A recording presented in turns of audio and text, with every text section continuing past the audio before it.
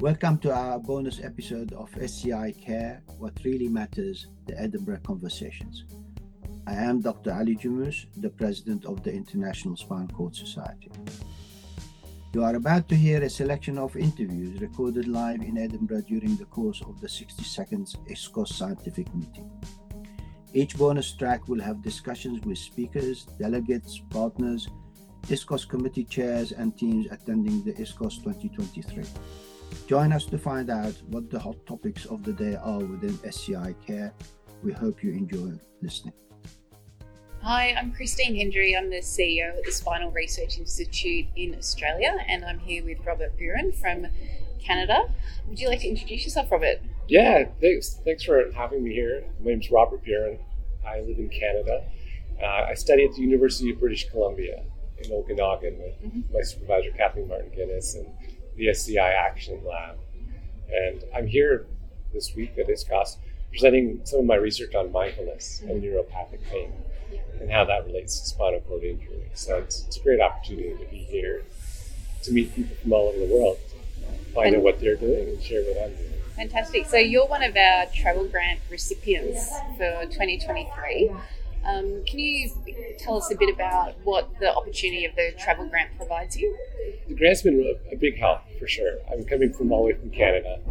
All the costs involved with traveling across the ocean and staying in a world-class city like this, they're not insignificant. And so the grant helps offset those costs and gives me this opportunity, which is really invaluable. I'm second year PhD.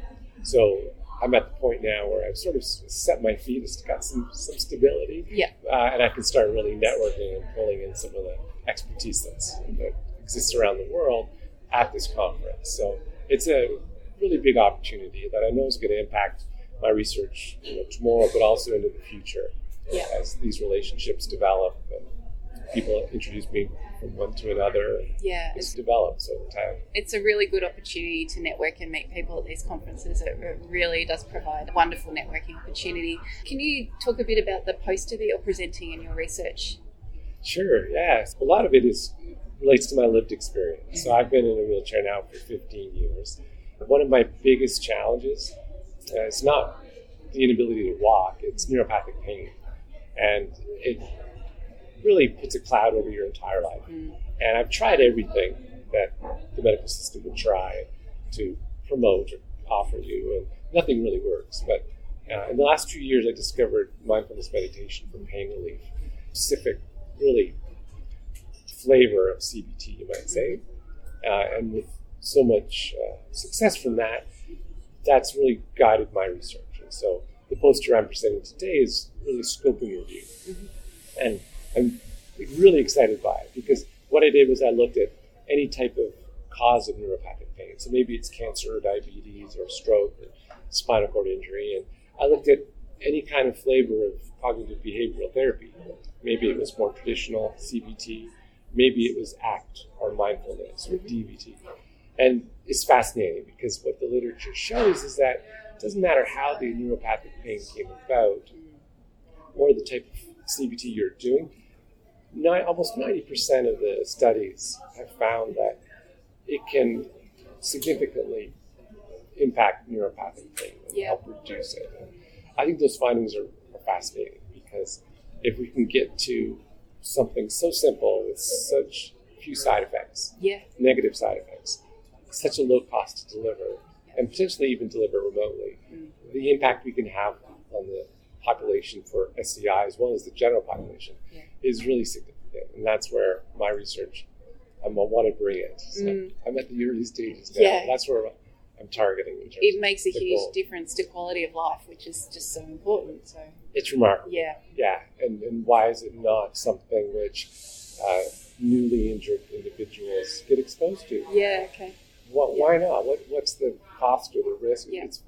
There is none. So we need to learn about these things that exist and pool all that research that's been done and package it up and get it institutionalized in Canada as well as across the world.